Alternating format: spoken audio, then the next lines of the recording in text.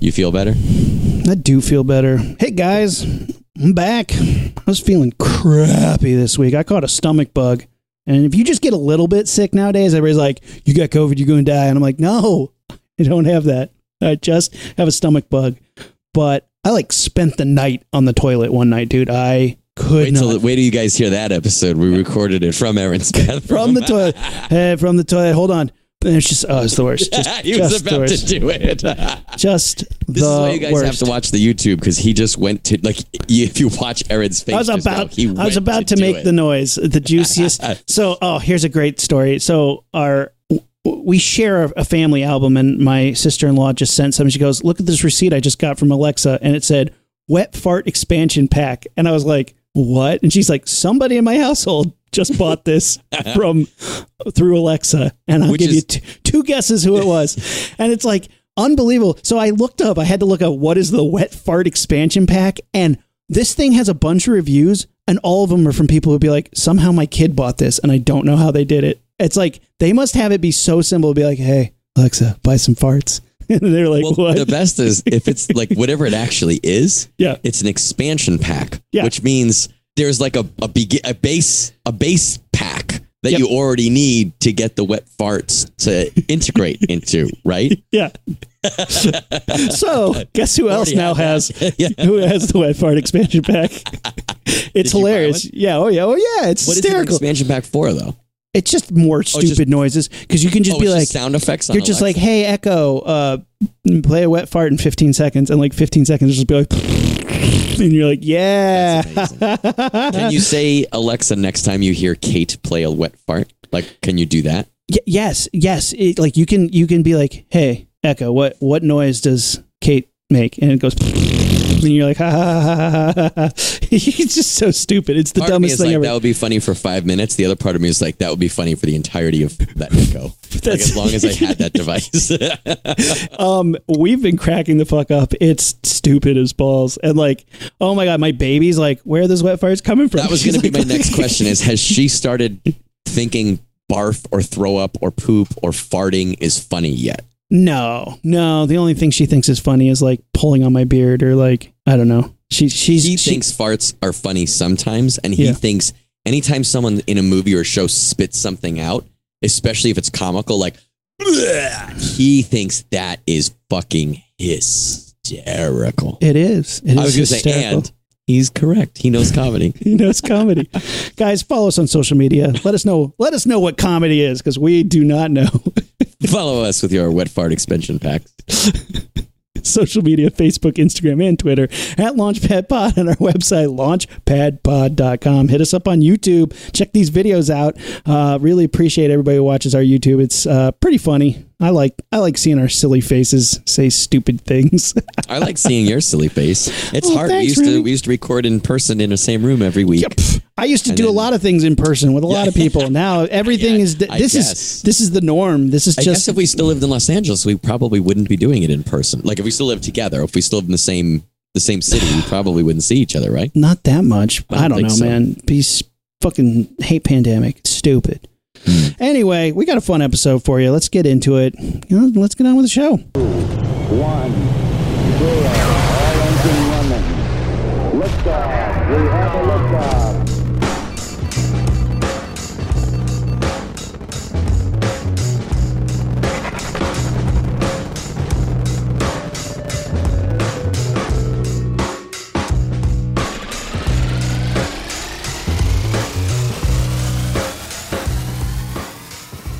All right, welcome to Launchpad Podcast. I'm Aaron. I was going to do the same thing.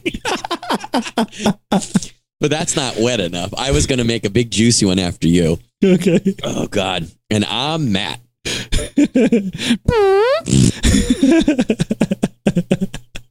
That's funny, huh? I'm fucking almost 40 years old. Still funny. Funny. Still fucking funny. Yeah. Oh my God. Yeah. But I was feeling sick as hell, so we didn't get to record last week. But we got some. I watched a couple things. I watched a Slashic, a classic slasher, which wasn't that good, but whatever. It's a classic for a reason, I suppose. I'm actually, most of what I want to talk about today are slashers, so I'm interested to see that. But let me let me hit you with one that I watched last night. Yeah. That is fucking weird. Fucking weird. I love weird. Yeah. So last night I watched a movie, and I would be very surprised if you didn't know the cover for this. Okay. Describe the cover and let me guess the movie, or do the movie and let me guess the cover? Yeah. I'll describe the cover. Okay. I can't describe part of it because it will flat out tell you. There is a creepy looking guy, almost in like Eric Draven Crow makeup. So white makeup with like darkish, maybe red, maybe black teardrops coming out of his eyes. And he's looking kind of like creepy at the camera like this. Is he a clown? It looks very clown-ish. Is it Blood Harvest? No. Well, it's that. But it's that. And then underneath his face is a building / establishment that factors into the title in the movie kind of prominently. And I can't, it's got a bit, the building has a big neon sign at the top, and it is it's like a retro throwback place. It's not a place that we go to much, right? Well, before pandemic we didn't, but now it's coming back into resurgence. Oh shit, I don't know. Dead End Drive-In. Dead End Drive-In? Okay, you don't remember this cover? No. This is one of those movies that when video stores are going out of business, I kept seeing as a VHS, but it was very unclear whether it was horror, comedy, knew it was good, knew it was bad, was shitty or not. So I never ended up buying it. I ended up watching it last night, I think on Tubi, which is like the best fucking streaming for the movies that I like. Yeah. Tubi's so full of good garbage. Yeah, he totally looks like a Crow ripoff. Right? And it does look like a creepy, like he's probably the stalker in the Dead End Drive-In, right? Yeah. It's not about that at all, and he's not in it. So wait, that building is in it. That guy's not in it? Zero. I mean, there is a chance that he walks by a frame, but he doesn't do anything. Are there any flying cars in it? Because there's a poster with a flying car on it. No, there is not. Are there just punks fighting at the Dead End Drive-In? Yes, a lot of punks fighting. So Dead End Drive-In, 1986. Let me see. IMDb says in the future, a health nut and his tag-along girlfriend become trapped in a drive-in theater that has become a concentration camp for outcast youths who are placated with new wave music, junk food, drugs, exploitation movies, and racism. Now, that is actually exactly what the movie is about. But I've never read that before. I've never read such a concise thing, but that is actually exactly what that movie was about. It is, number one, is Australian, and it is a it's in the near future, which at the time was 2 or 3 years in the future, but for us it's like 34 years ago.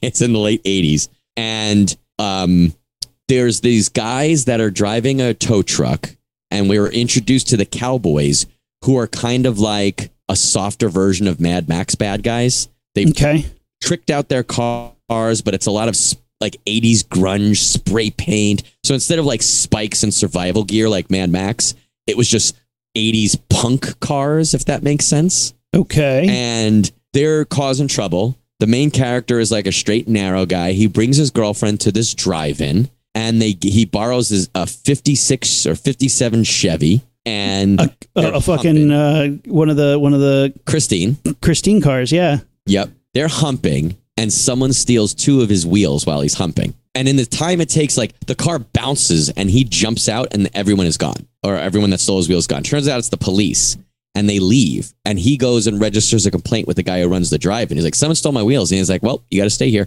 You want a blanket? He's like, what do you mean I have to stay here? He's like, well, you can't go anywhere tonight. You got to stay here. I'll write a report for you in the morning. And the guy's like, fine. So him and his girlfriend sleep in the car, and they wake up the next day, and like a half of the entire drive-in is still there. And come to learn that it is literally what I just read. It is a concentration camp where you get kind of like left there.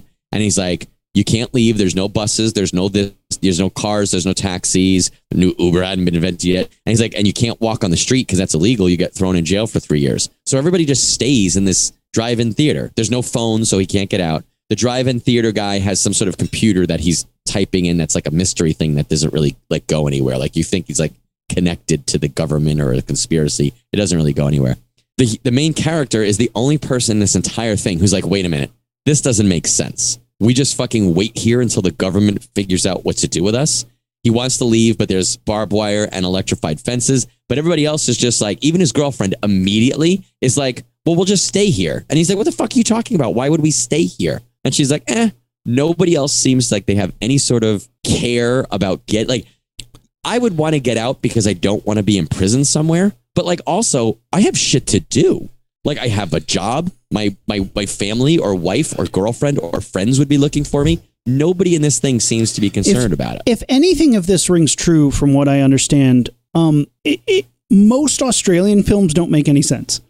All of the ones that I've seen make no sense. I'm going to agree with that. Like, more even so, like, New Zealand films make sense, but they have this quirky, weird thing about it where they don't.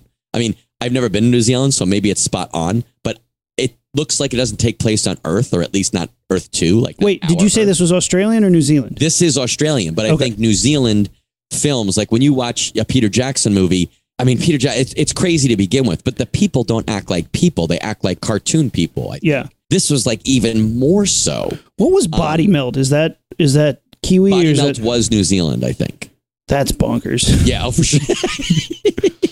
But like this, and so like this is happening, and this guy is like, he's like, I got to get my wheels. I got to get and he's got to get specific wheels for this. So he's trying to trade and barter, but they're like, you don't understand. There's no fucking. Is the movie violent? Here. Yeah, but not like ultra violent. I'm as bored. Like, I think this movie sounds boring. Is it boring? Pretty boring. Not the worst. And it would have been better if me and you or me and someone were making fun of it. But towards the end, they start bus loading in groups of Asians. And out of nowhere, there's like this racial component where the, predominantly white Australian punks are like, we can't let these. And then every slur I've ever heard against against Asian people, we can't let these blanks in here. And you're like, first of all, why are the blanks even coming in? Like, why are they busing into there? And then there's like, I don't know what the purpose of that was. But while that like rally is essentially like a white power rally against Asians, while that's happening in this, the hero is trying to like complete this plan where he's going to steal a police car to get out. And he eventually does. Is the hero racist too? Nope. No. He's the only one. He's the only person that does not like that he is trapped somewhere and no way to talk to his family. Like, he borrowed his brother's car, and he is more worried. And this is weird. This is maybe the best explanation of how this movie feels. He borrowed his brother's car, and the brother didn't know that he was bringing him, or that he was bringing the car to this sketchy movie theater. And the guy says that he is more concerned about getting the right wheels to put back on than he is about leaving this concentration camp. You can tell this is before cell phones and specifically Yelp was a thing. Could you imagine the Yelp review for this drive-in? You're like, 1 star. They kept us here as a concentration camp full of punks, and then they kept bushing in Asians just to get like racially abused. And then you have an Asian person leaves a Yelp review right after that, and theirs is even worse. Yeah. I'd leave no stars if I could. I'd leave no stars if I could. 1 star because the bathrooms were clean. It's like weird. It's weird. Like, his car is kind of demolished, and like they spray paint and graffiti all over his car. He's not worried about that at any point. He just wants to put those wheels back on. And at no point is he like, I just need to get wheels on to get out of here. He eventually ditches that plan and just steals a cop car. And doesn't he know once he has the wheels, he can't get out of there? Like, they told him you can't leave. You're stuck. Yeah.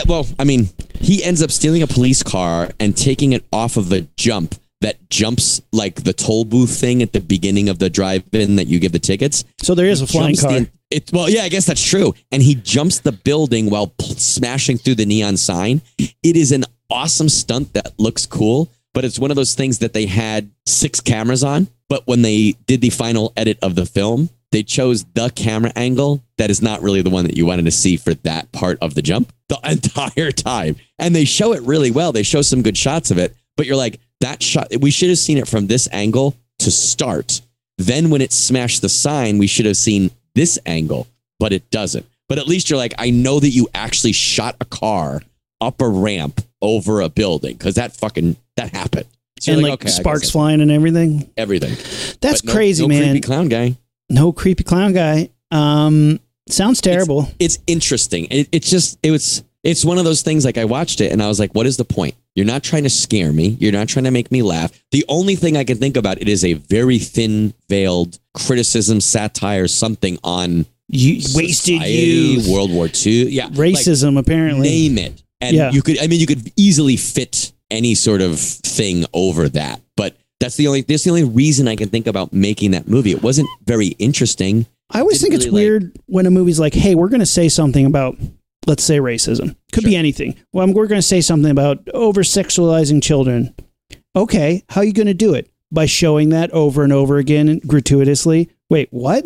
Yeah, to make a point about racism, we're just going to hammer you with all sorts of racist shit. And you're like, but is that making a point or just doing it? Will I do something different after watching that or hearing that? Yeah. Do I know you're making a point, or does it just seem like you're just doing it for the whole movie? Or are you like, just racist? Yeah. Is that the point? Wait, what's the point here? Like, sometimes I feel that way about like specifically in like Pulp Fiction, Quentin Tarantino's character who keeps saying racist shit. Sure. And then you're like, are you doing it to make a point? Or are you just doing it because you're like, I wrote this movie, I can get away with it?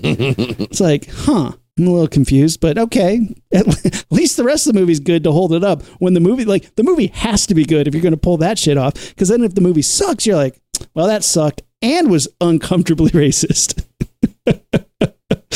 It's a interesting movie. You don't recommend it? Suggesting it. No, I'm not recommending it, but it's not, I'm also not saying don't. It's just, it's a weird thing. If you want to get weird and be like, what?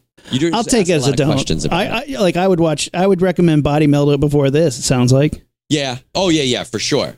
Because Body Melt is at least like, there's no real good effects. It's not like, you're not watching it for action. You're not watching it for horror. You're not watching it for violence. There's a bit of boobs, but like not enough to be like, at least there's boobs in the movie. You're like, ugh. All right. Leave them titties held that movie up. They're Australian boobs. Well, I watched the Slashic Prom Night, 1980. Nice. No, just okay. I agree. I've seen it before. So, I think the second one is better, but I've seen the first one and it's like, okay. Kate, we had a week. It was a week. I was sick. Kate was going through a lot. She was really busy too. The baby caught a cold, so now we all have a cold now too. So Kate was like, I want to watch a classic 80s horror movie. She's like Halloween 3 or something. Keeper. Yeah. She's like, specifically it was like Halloween 3 or something. I was like, yes. And I was like, okay, how about this? I've never seen Prom Night. It's supposed to be a classic. Let's check it out. We're watching it. We have both checked out of the movie. We're on our phones and Kate suddenly looks up and goes, when are they going to start killing people? And I was like, I know. This movie has so far just been me watching a prom happen. Like, it's basically Saturday Night Fever. And there's been a couple creepy phone calls. And at the very beginning, they killed a kid outright. Right. I was like, cool. That held me for quite a bit of the movie. Sure. But like, wow, we have 30 minutes left and only one person has died. And that was in the first 5 minutes of the movie. When are they going to start killing people? And they finally get to it and they're just okay. I mean, then they cut somebody's head off. And it's pretty good. But it's a Jamie Lee Curtis joint. It's a Halloween ripoff. And it's just not that good. And at the end, you're like, well, I guess it's the only person who hasn't been cut up and we haven't seen in 10 minutes. So there's got to be that guy wearing his sparkly diamond-encrusted disco ski mask. He's cutting people up. And then you're like, well, that was pretty obvious. I knew it was going to be that guy. Okay. And that's the end of the movie. And it was just like, wow, what a boring pedestrian slasher movie. So bad. I watched it a couple years ago, and the only thing I could think about that and movies like that were, excuse me, at the time, there wasn't like the plethora of movies that we have now. Because like the small budget ones were not out and available yet. The ones from other countries wasn't there. You didn't have streaming services, reference, the first Friday the 13th comes out the same year. And I don't know which one came out first, but the first Friday the 13th comes out the same year that Prom Night does. And then I think people are like, oh, okay, here's. I wonder if it's just like the equivalent of when you see, like you watch Taken, and Taken is fucking baller. But then you watch any of the sequels or like any other Liam Neeson, I'm mad and shooting people movie. You're like, you just did what you did. It was fine. But I guess I walked into that movie, that Liam Neeson on a train movie, and I'm like, okay, so this is going to be Taken, but on a train. I know exactly what to expect. The movie didn't try to trick me at all. It just was like, he's on a train killing people. That's what you're going to get. I wonder if that's what Prom Night was back in its day, was like, if you liked Friday the 13th, this is a movie like that, but at a prom. So, like, Halloween comes out in what, 76? 6, but I might be wrong. I have to look it up. So I think it's comes out early. 1974, Texas Chainsaw Massacre came out. That's the first one. That's the first, like, slasher thing, but it's not the slasher formula. It kind of has always been set apart as an outlier. 78 was John Carpenter's Halloween. Okay, so 78 is Halloween. That's like the first, formula slasher that really kind of takes off. There's a bunch of copycats. Jamie Lee Curtis is in this one too, which is basically a copycat of that. But it's just boring. And then Friday the 13th comes out and does it better. So it's like, you're right. They're still kind of borrowing from the Gileos at this point, the Italian slasher movies. Mm-hmm. So they're still kind of grounded in thriller. They're not really full on horror yet. They haven't quite figured out how to get that formula that Halloween captured perfectly yet. They're still working on it. But Prom Night was just boring. There was a couple good sequences. There was one where a girl's in a van and she's having sex with this guy and she is like, oh yeah, that was awesome. And she leans back and the door flies open. The guy stabs her a bunch. And then the dude takes off in the van and the killer's hanging onto the van, fighting the guy. And that sequence was pretty good, but that's it. Again, you could start the movie with 30 minutes left and be like, I understand everything that has happened here. I don't even need to watch the movie to know that this is the shy chick. This is the jackass. This is the jock. I figure it out because they constantly remind me, I'm shy. Oh, now you're dead. I'm a jock. And now you're dead. And the last 30 minutes are okay. But man, I had to get through an hour before I got to anything worthwhile happening horror wise. It was just man. So I don't know why it's considered a classic. I don't honestly, just because that's Jamie Lee Curtis is right. It is Prom Night with Jamie Lee Curtis is something that is mentioned more than you think it should. I think it's purely because Jamie Lee Curtis is in it, and she is a highlight in that movie. Job? Yeah, she's Jamie Lee Curtis. She's great, but also you're in high school. Holy shit, you look like a 24-year-old. She was 22 when she met. You look like a 22-year-old, and you're supposed to be 16, 17. Bullshit. None of these people look like they're 16 or 17. One person does, and he's the nerdy kid. Hey, my name's Slick. You want a joint? I was like, oh god. But the whole thing is a guy with shards of glass and an axe, and he's got this sparkly disco ski mask on, and he's killing people. It is actually, for reference, if you guys look really closely at, I think in the first Scream, his gloved hands, it's not just flat black. There is a slight sparkle to it. Lycra. The mask, yeah, that's exactly what it is. The mask of this movie in Prom Night, it looks like he's wearing a disco ball, right? It's black, but it is sparkling. It almost looks like sequins. Yeah. So it's just it was really disappointing. Should have watched Halloween 3. But to think about that, if you haven't yet. Yeah, go for it. I think there's a 2008 Prom Night remake. Yeah. I believe I watched it, and while not good as a movie, it's more exactly what you want it to be. It's prom, it's high school, we did something, now it's coming back to bite us in the ass, and we're getting killed. And I believe I don't remember the specific cool kills, but I do remember watching it being this is worth watching just for the kills, just for the sequences and stuff. But clearly it wasn't that good because I don't remember any of the kills. Yeah, isn't that the way? But yeah, it was weird. But it's always crazy to remember anytime I kind of what else was going on where this made a splash, and sure, yeah. Why does this stand out and other stuff doesn't? It's it's crazy to think that Texas Chainsaw Massacre was the first of this guy with a mask cutting up teens. That movie's so good. I remember the first time I watched it hating it because I didn't get it.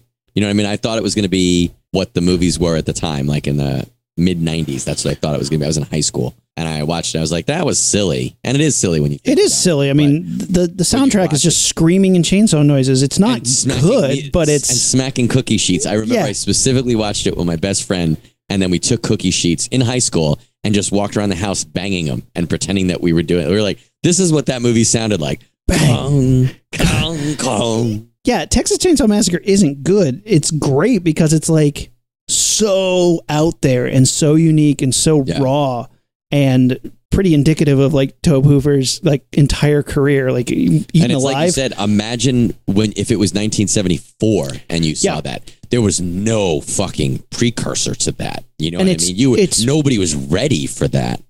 My appreciation for it came later when you realize how groundbreaking it was. But again, as a movie, it's not a good movie.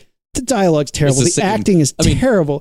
The last act and a half are just basically her screaming and ring, ring, ring, ring, ring, ring. but it's so shocking and so stark and just very bleak and horrible. I think, it is brilliant. And every time I see it, I'm either torn between how stupid it is or how brilliant they were to make it that way. Did you like the remake?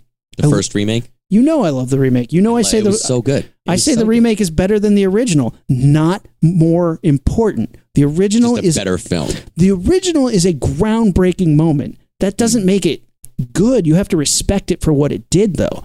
And Leatherface is fucking insane. What a great character. But like the movie was just a shoestring budget and just they got away with it. Yeah, I would agree with that. How often can you say that works? I mean, Evil Dead, the first one, I think worked in that sense. But then like Evil Dead 2 is a better movie, but maybe not as groundbreaking. Sure, yeah. Well, you already broke ground, right? Yeah, you already did it. So it's like the remake of Texas Chainsaw Massacre. At least they made a competent movie that had like character and like they sound. They actually had like people who knew what they were doing. Mm-hmm. And people are like, what? But like, come on. I mean, Texas Chainsaw Massacre is a seminal horror film. Again, to come out of the gate swinging that hard. Come on, to say that came out in 74. Halloween came out 78. That is a long time to have that high watermark of like, this is what we started with when it comes to slasher movies. Holy shit, dude. That's a high watermark, and that movie is bananas. Pretty good. Yeah. I've kind of been in a slasher. I didn't realize it, but in the last couple of days, I watched a couple slashers. The first one, this one is not bad. This one I thought it was going to be worse than it was, I guess. This one almost made it to Shitty Movie Sunday. It's called Body Count, 2 words, from 1986. Okay. And it almost made it to Shitty Movie because this is the description. A bodybuilder, a junk food addict, a wild blonde nymph, and their friends are stalked by a terrifying figure.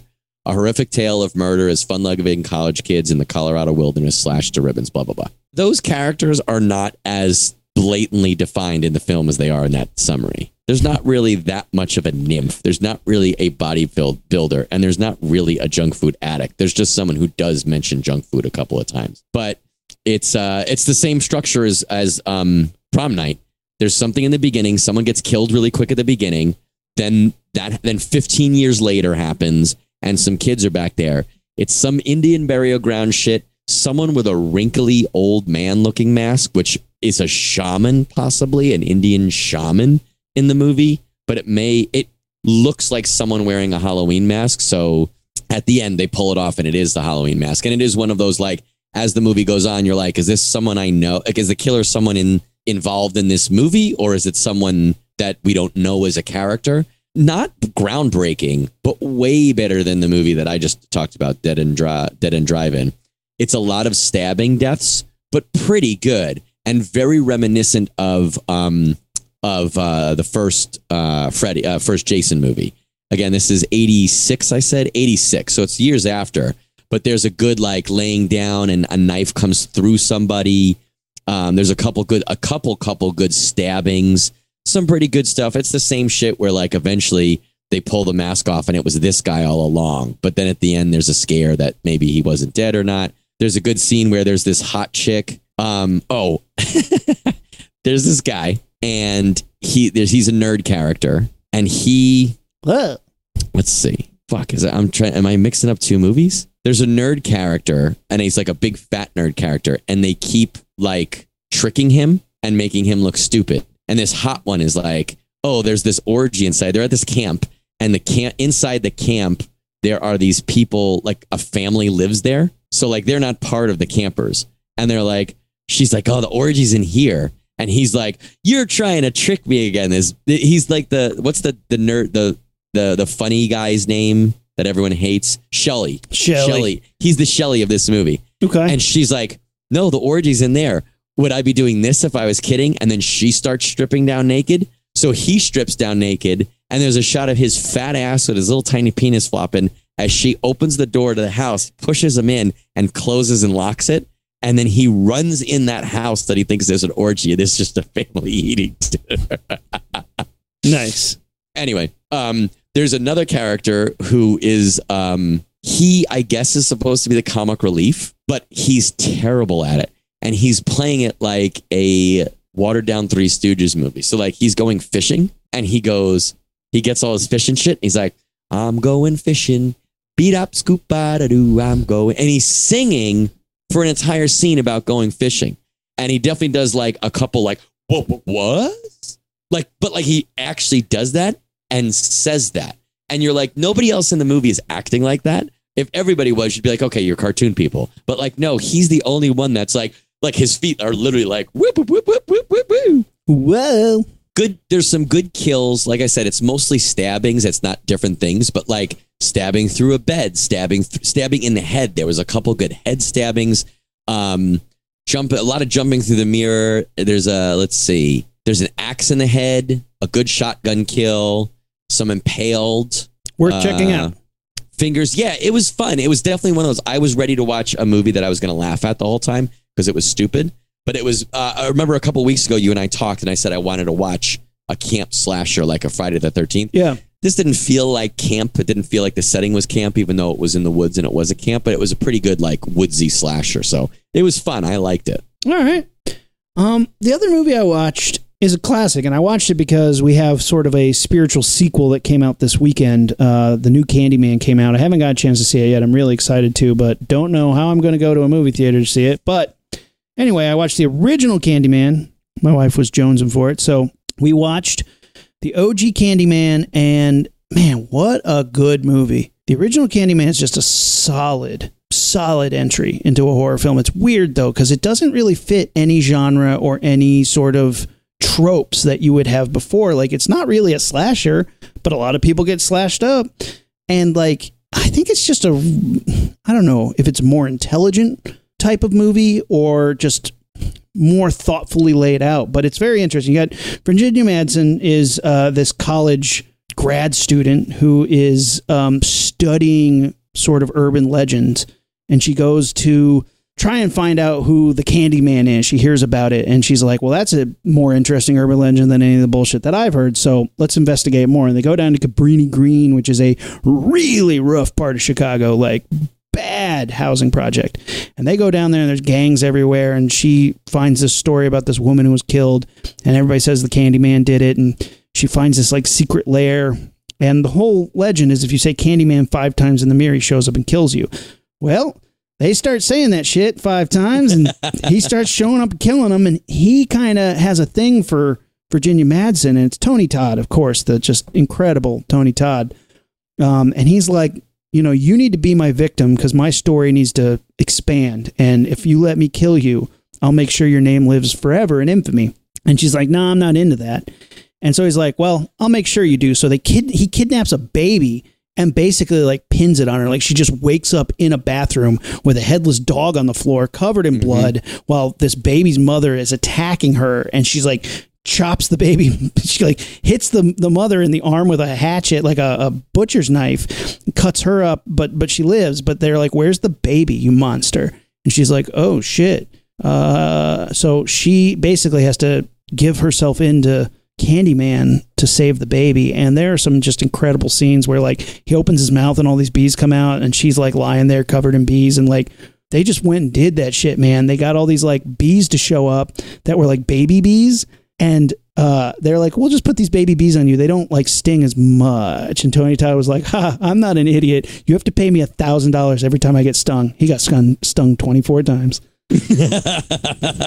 What an awesome is that true? Do you know that that's true? Yeah, that's true. That's a pretty cool like how do you come to that number? I would talk to the bee guy, be like, hey, about how many times do you think I'm gonna get stung? Yeah, but like if anything, it's just like they're like, no, you're not gonna get stung. We made sure that they're baby bees and they don't sting as much. He's like, as much. But you want me to put a whole bunch of bees in my mouth? And they're like, yeah, it'll be cool. And he's like, and you want me to have a coat with bees all up in it? And they're like, yeah, it's gonna be awesome. And he's like, I want $1,000 every time I get stung. And they're like, you're not gonna get stung. He's like, that's what you're saying.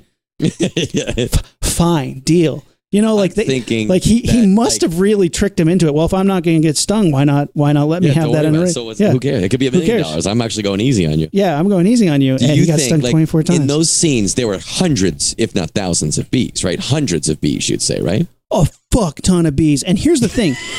Getting the bees on them, because I was reading about it, getting the bees on them was the easy part. They literally covered them with like this stuff. I don't know if it was honey actually, but with a substance that the bees were like, yummy, and the bees would flock to you.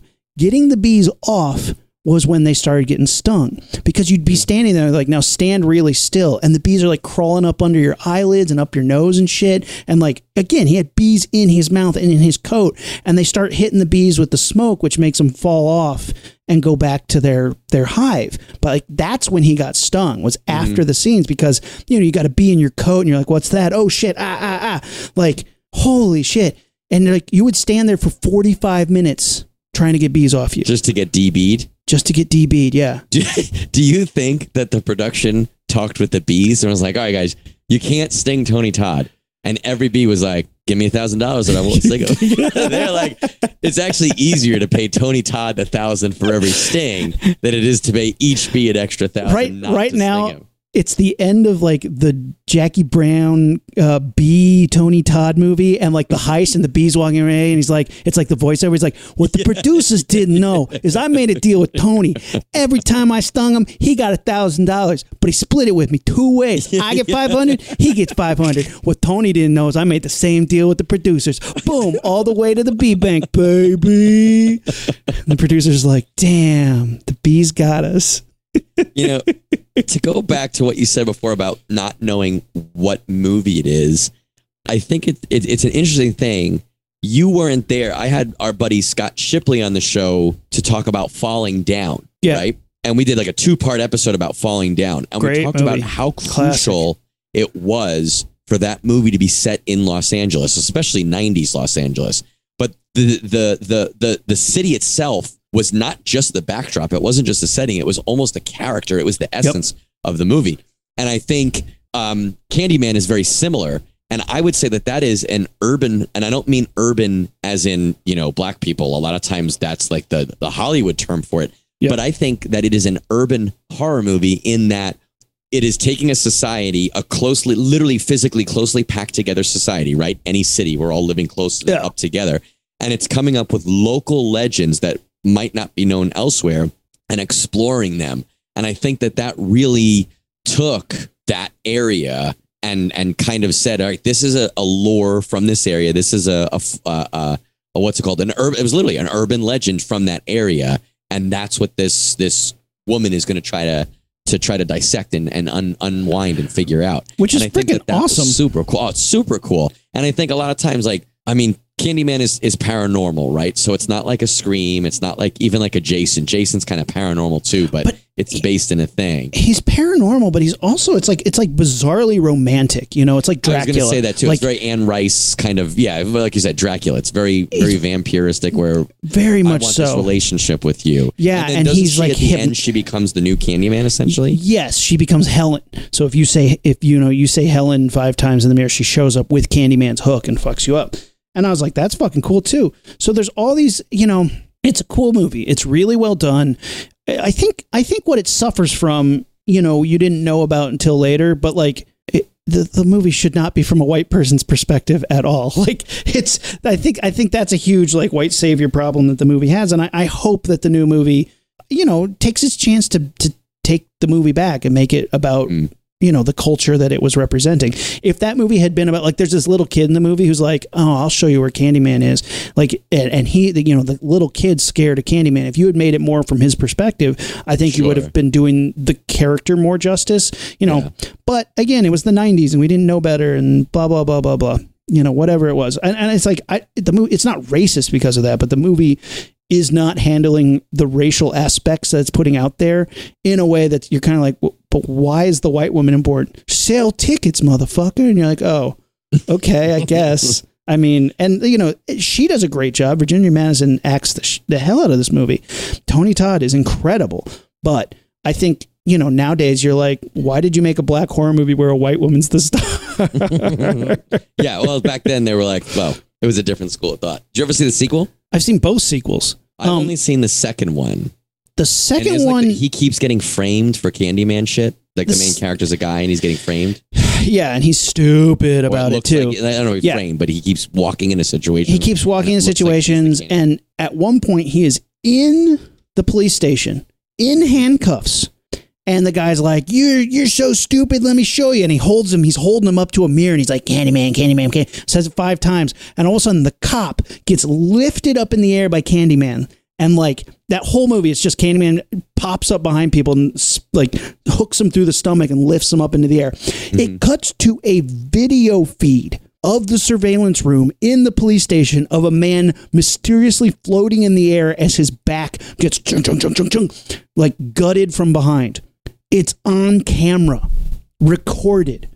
And what does this asshole do? Runs out the door and gets shot by cops. You had the evidence.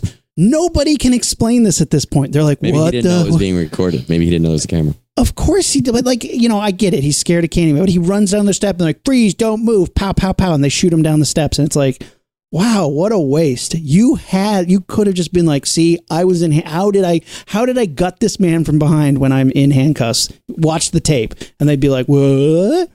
And like, that's the coolest part, is that they show what it looks like if you're like a human who sees Candyman, but Candyman can't be seen by other people because you're the one who said his name, and cuts him up. It's freaking cool. It's a pretty boring movie. Which was more straightforward. Like the first one was more lore and stuff. Although I felt like the first one, the weak part for me was some of it was disjointed. Like they're like, oh, this is one of the rules or one of the things about Candyman. And they're like, and this is another one. It has nothing to do with that. And they don't really mention it again. And you're like, yeah, okay. But what is that part? Like, well, don't worry about that. But also this. And you're like, well, wait, what does that have to do with the first part? And they're like, well, don't worry about that either. And you're like, okay, I guess that's fine. But it could be a little, I guess just one of those strings pulled a little tighter, I guess, to make it a better package. Because you could have made it just about saying his name 5 times, he shows him and kills you. But then they're like, yeah, but he's also a ghost looking to expand his mythology.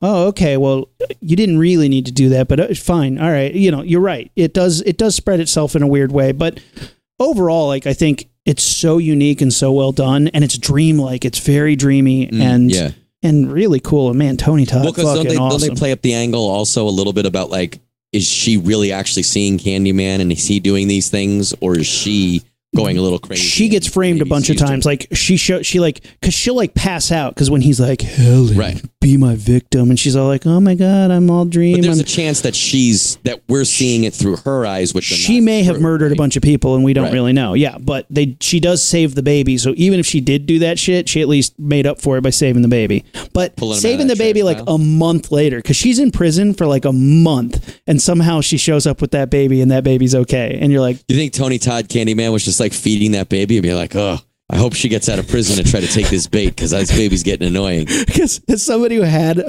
recently had a baby, he's like, Tony Todd's like 4 a.m. He's like, God damn it, Helen, you better get out of prison soon.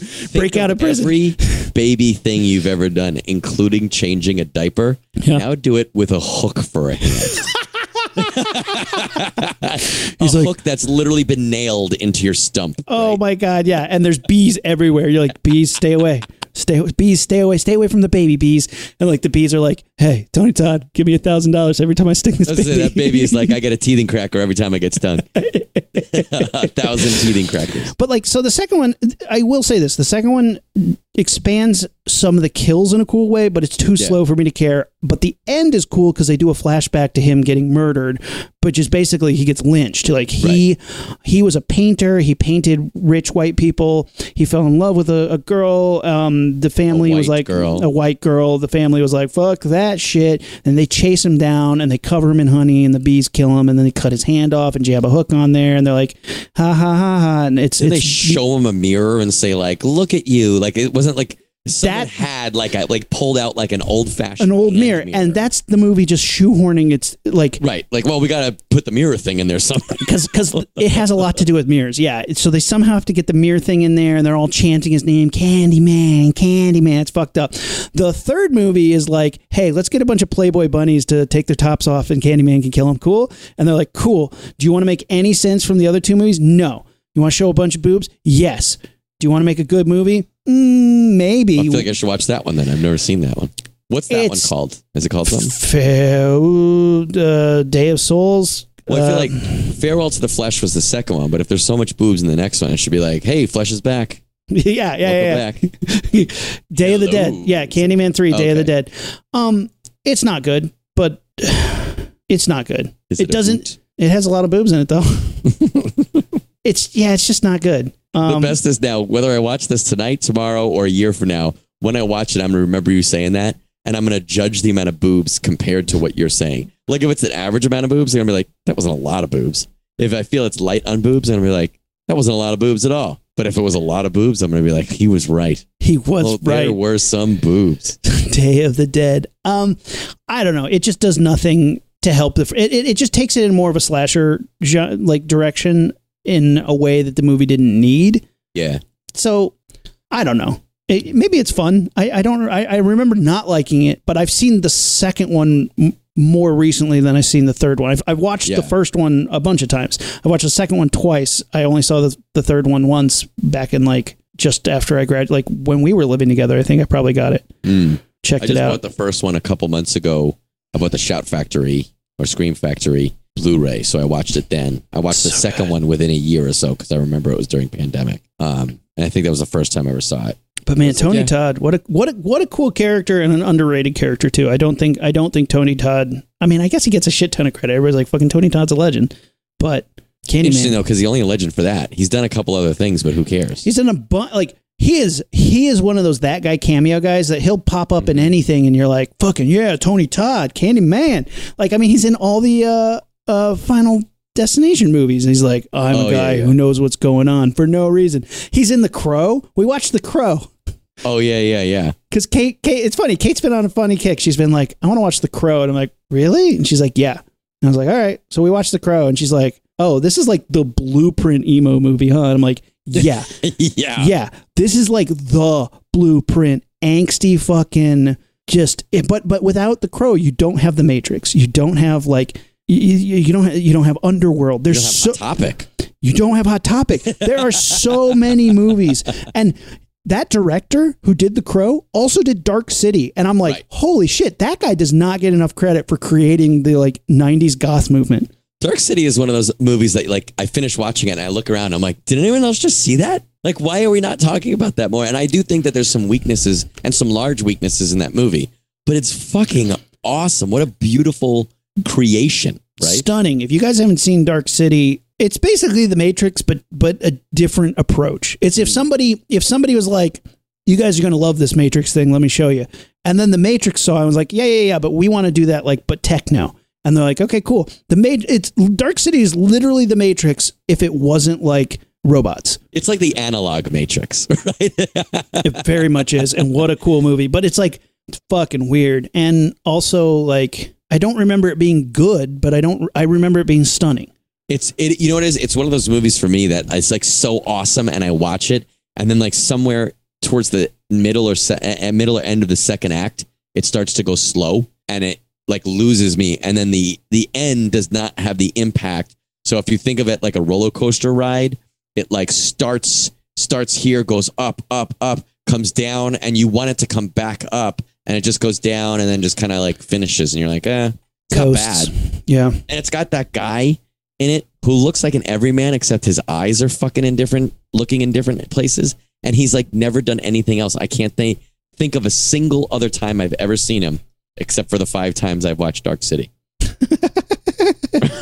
Man, yeah, Dark City, but like you have to give like Dark City and The Crow, 1998, and when did I don't know when The Crow came out, but 90s. But this is Alex Proyas. Mm-hmm. That director invented Hot Topic. Like Hot Topic owes him everything. The Matrix owes him everything.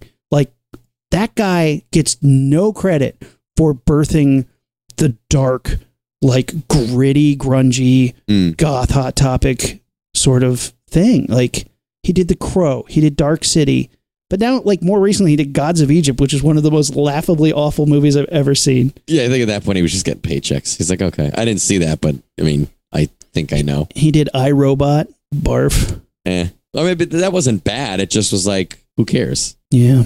Man. That's one of those that like you walk out of the movie theater and your brain is like, do I need to keep that? And you're like, nope, none of it. No. Like, what about the scene where the cars were going up and down the buildings and sideways on the roads automatically while the robots are fighting? You're like, that was cool, but I don't think I'll need to reference that again. You could delete that scene. It's one of those movies that it didn't matter how visually cool it was. It was so much CGI that you're just like, I don't care. It's all fake. Yeah. But The Crow came out in 1994. fucking like, and look, it is angsty as shit. Like, holy shit.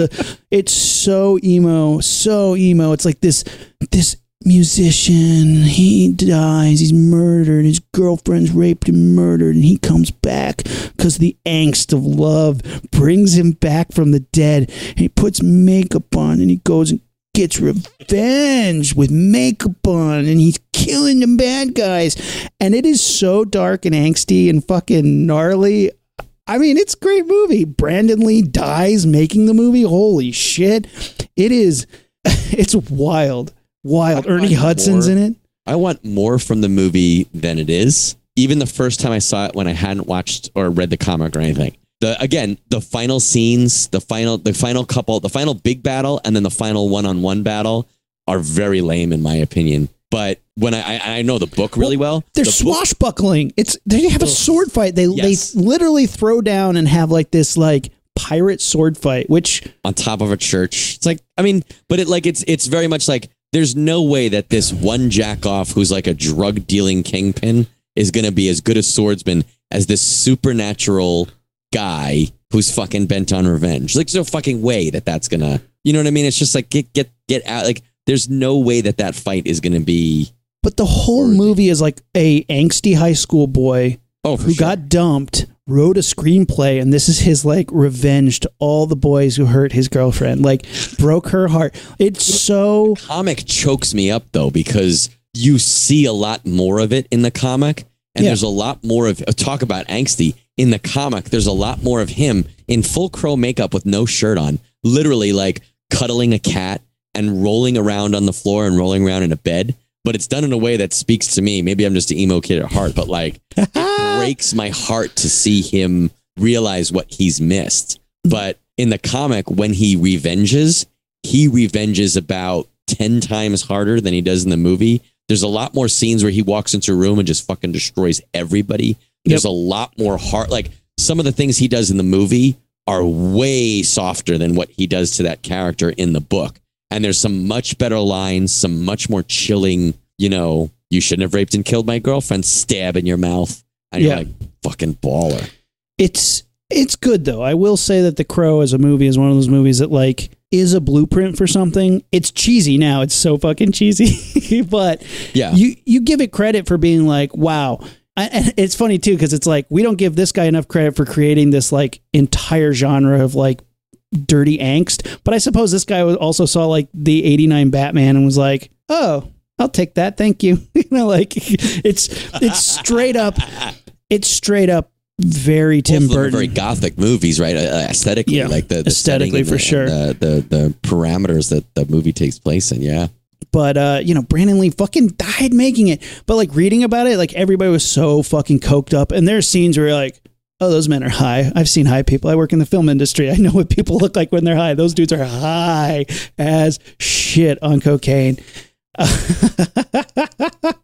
There's a story reading about it. There's a story where I guess somebody sneezed on set and Brandon goes, oh, somebody lost $50. Wow. Yeah. Different time. Bunch of fucking, but then you can't have a bigger legend when somebody dies on set. This is the last movie they make, and he's the son of Bruce Lee, who also died kind of mysteriously and out of the blue.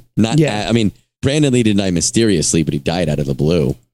And it's notorious. For those of you who don't know, there's a scene in the film where he comes into a room and is menacing this drug addict, and the drug addict's like, you're crazy, I'm going to shoot you. And he's like, do it. And he shoots him a bunch of times. Well, one of those times, it's a blank gun, and the blank gun had an obstruction in the barrel. So a piece of debris, and that piece of debris shot out and killed Brandon Lee. But it's one of those things that like people suddenly thought that like blank guns were unsafe or like movie guns were unsafe. Well, this is a 1 in a million thing. The fact that there was debris in the barrel and the fact that the debris hit him in just the way to kill him, that's like a 1 in a million chance. It's awful and terrible, but it's one of those like rare things that's been then mythified. Like still to this day, there's protocols on set about how to handle fake guns. I was going to say, and I listened to fucking every one of those on-set safety meetings because people, the reason they have those meetings is because people have gotten fucked up. And I mean, basically they needed to check the barrel and make sure there was nothing jammed in there. That's definitely somebody's fault, but goddamn horrible fucking accident. Cool movie though. Fucking, it's moody as shit. And I think for sticking to an aesthetic and being like, we're going to be dark and grimy the whole time, like super dark, fucking cool. And the Crow is now like the character that is the prototypical. Like if you said, I'm going to go to a Halloween dressed as like an emo icon, what would you, right? You're going as the Crow. Yeah, I'd go as the Crow, but then everybody would be like, whoa, Sting the wrestler. Yeah, blah, blah, blah. Do a suplex on me, bro. Whoa. Yeah, everybody would think I was just some fucking WWE wrestler now. Sting and Crow are like arguing about who had it first and did at drive-ins. Like, I did it in 1986. I wasn't even in the movie, but I did it on the cover. Yeah, I don't keep us much longer, but I have one more slasher that I think is this is a recommend. Another one, I just threw it on one night with a root beer and was like, because I don't drink beer, with a root beer, and I was like, I'll watch this. It is on right now it's on Tubi, and it had the color code bar across the bottom, so I know that Arrow Video released it. And Arrow Video doesn't release everything; they release things that they think are good. So I took that as like a Criterion stamp. This is called Edge of the Axe, 1988. Oh, yeah. The cover shows Classic. a very, just like a white masked person with an axe chopping through a wooden door or something. Very generic. And the movie is not necessarily any less generic, but it was pretty good. It's these two people are talking over what would be IM. Like they're essentially using, they don't call it the internet, but the internet to communicate to each other via computer. There's someone with an axe fucking people up. And in the first scene or two, the first person that got killed with an axe, I was like, all right, this is going to be a more in-your-face cool movie than I thought it was going to be. I just thought it was going to be a regular, dime a dozen slasher movie. But it's this guy killing with a mask as the movie goes on. He's got a cool mask. He's like very blank. It's almost Michael Myers blank. It's very, but again, like we've seen Michael Myers, we've seen people with masks, whether they're cool masks or boring masks, whatever. But he's killing, the killer is killing people with an axe for the most part. Let me see. I think it's mostly axes. But it's fun. There's some good kills. You see some good stuff. It's pretty violent, and some of this, I don't get scared when I watch movies, but some of the times where the killer emerges or jumps out, I'm like, that was an effective scare. I can see that working. And then there's the who's doing the killing, and there's a woman, a teenage girl, I guess, woman who is like concerned that it might be her brother who died but might not have died. And again, we've seen this before.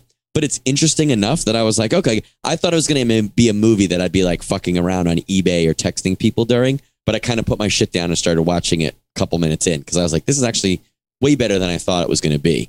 It's got some pretty cool stuff that happened. Oh, there's a fucking it's a car wash kill. You got to watch. I think that's how it starts pretty cool.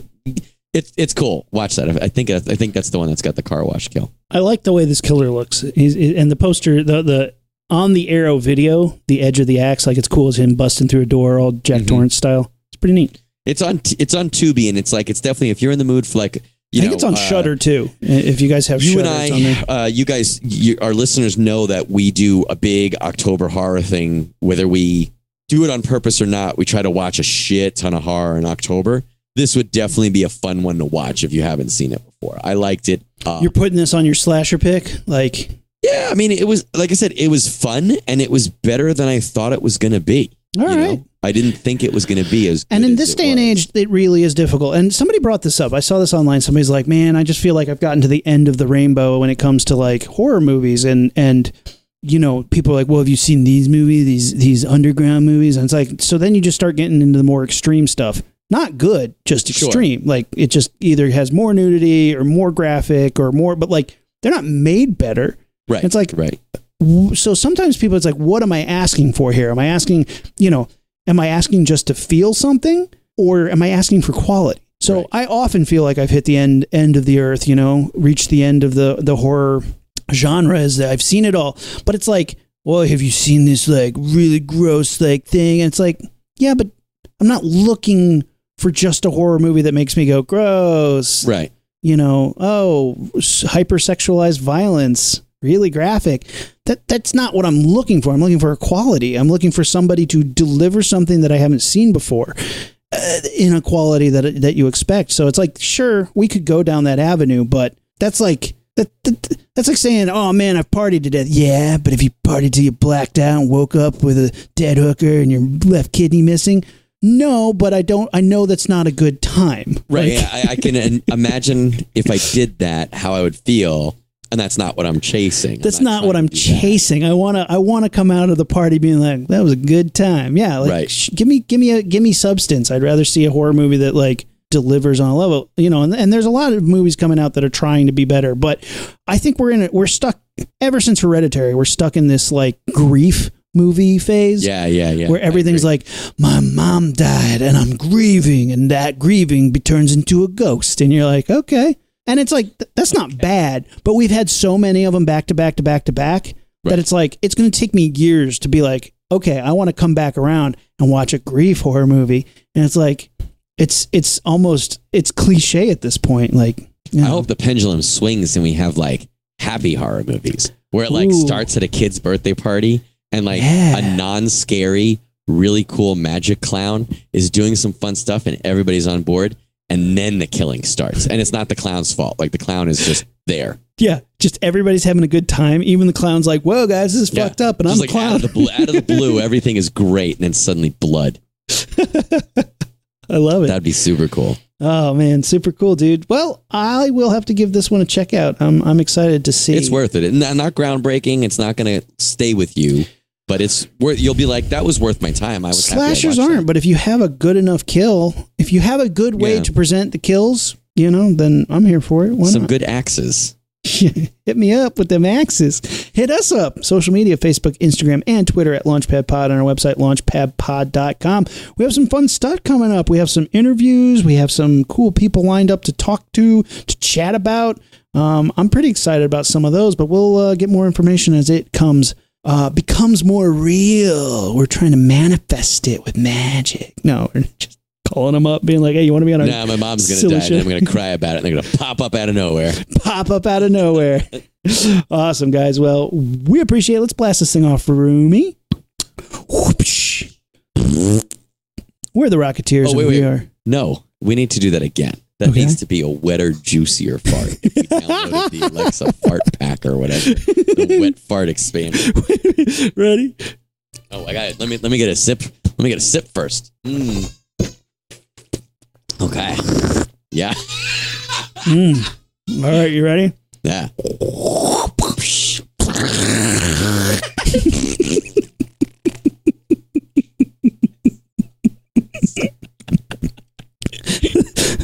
Juiciest blast off we've ever had. Yeah, damn, dude, I need a towel. I literally bought a bidet because I was having so many juicy blast offs. If your blast offs were juicy enough, you wouldn't need the bidet. No, you still do. Anyway, we're the Diarrhea Rocketeers. We are out. We're the Rocket Rears.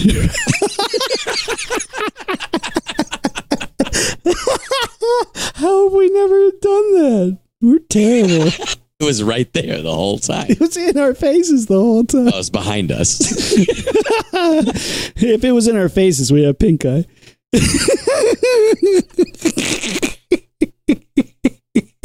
The 90s was a renaissance for gothic action and horror.